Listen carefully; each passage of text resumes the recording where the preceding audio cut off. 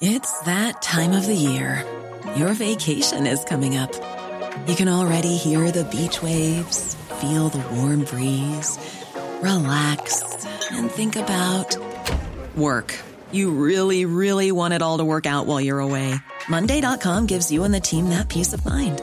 When all work is on one platform and everyone's in sync, things just flow. Wherever you are, tap the banner to go to Monday.com.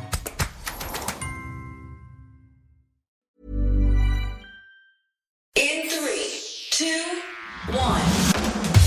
7 things you probably didn't know you need to know. I'm Jamie East, and this is the Standout 7. Over the next 7 minutes or so, we look back on a month of war in the Ukraine as Russia struggles against their resistance. NATO commits more troops and support, and Rishi does the bare minimum on the cost of living. This is the Standout 7 from the Smart 7. Don't forget to hit that follow button to get your daily updates at 7 a.m.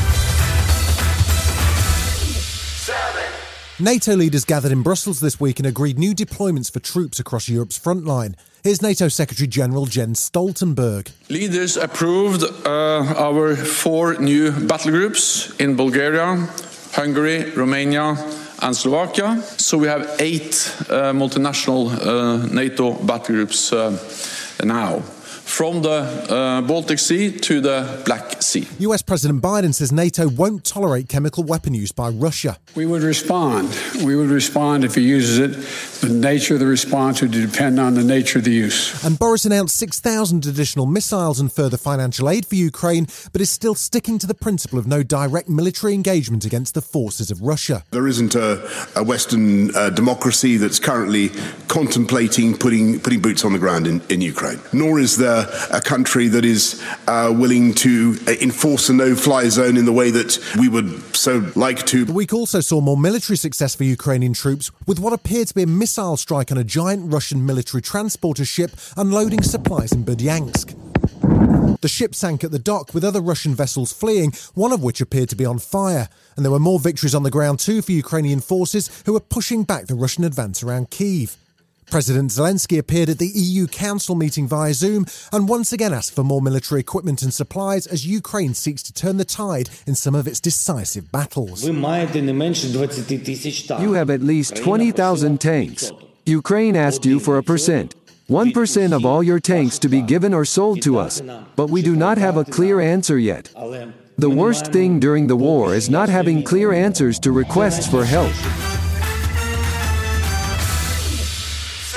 Wednesday saw Chancellor Rishi Sunak present his spring statement, which effectively became a mini-budget as inflation and the soaring energy and fuel prices driven by the war in Ukraine caused real pressure on households across the UK. For only the second time in 20 years, fuel duty will be cut.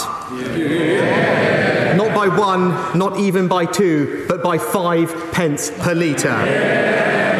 The biggest cut to all fuel duty rates ever. He says that it's effectively a £5 billion tax cut over the next year, and he was also promising the basic rate of income tax will be cut by a penny, but not until 2024. He also announced that he's doubling the household support fund for the most vulnerable families, but he didn't abandon the April national insurance tax rise, instead raising the threshold at which workers start to pay it. He also had a firm warning that things are not getting any better anytime soon, with inflation expected to peak at 8.7% by the end of the year. And we should be prepared for the economy and public finances to worsen potentially significantly. And the cost of borrowing is continuing to rise. The P&O ferry row continued on Thursday, with the CEO of the ferry company appearing before a Commons Transport Select Committee to explain the sequence of events that saw 800 staff sacked at short notice. Peter Hebblethwaite was challenged on whether or not the firm broke the law. There's absolutely no doubt that we were required to consult with the unions.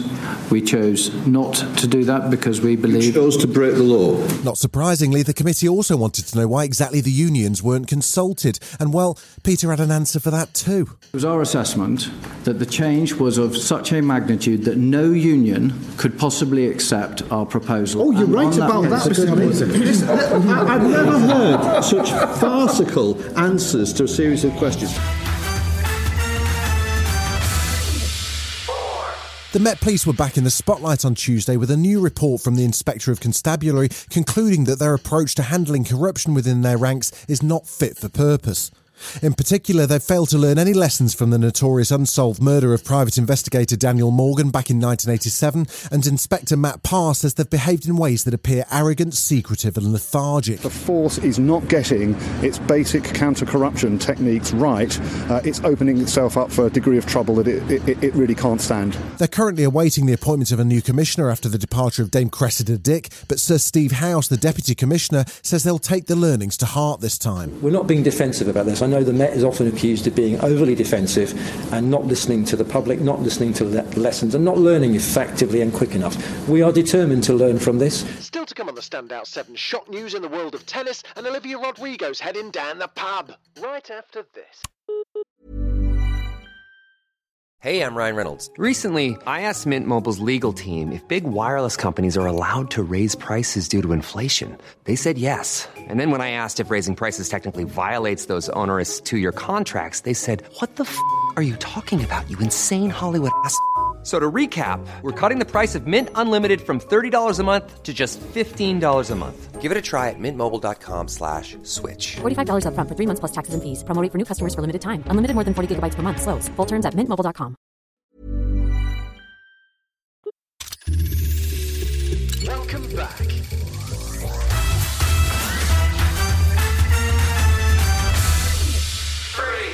In tennis, world number 1 Australia's Ash Barty has stunned the sporting world by announcing she's retiring aged 25.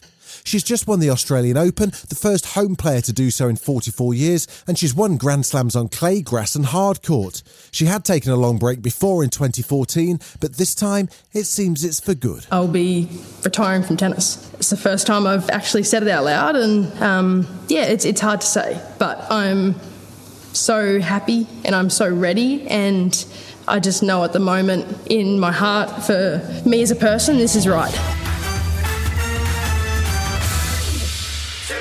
As the world is shocked by the brutal destruction of Ukrainian cities and the sight of people fleeing for their lives, the efforts to rebuild have been assisted from a somewhat unlikely source, celebrity couple Ashton Kutcher and Mila Kunis. It's partly because Mila's family are Ukrainian and they've been running a fundraising campaign on their Insta. It's raised an extraordinary $35 million so far, and the pair even got a call from President Zelensky to express his appreciation. Ashton says there's more work to do. We're going to treat every dollar as if it's being donated out of our pocket, with respect and honor for the work that went into earning it, with the intent of love through which it was given, and the desire for it to be maximized for positive outcome for others. Olivia Rodrigo's been cleaning up this awards season. Her latest stack of trophies comes courtesy of iHeartRadio, where she picked up 3 awards, including Best Female Artist. She also had time to visit James Corden's Late Late Show, and it turns out she spent some time in London partying after the Brit Awards. In fact, she's been down the London pub. I actually did get to go to a pub, and it was so crazy. And they asked for my ID as I was going in, and I was like, oh my God, I can show them my real ID. This is amazing.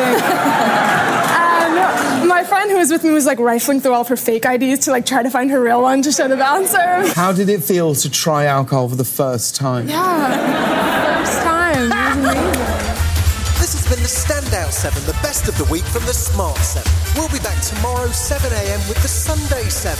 Have a great rest of your weekend. Written, produced and published by Daft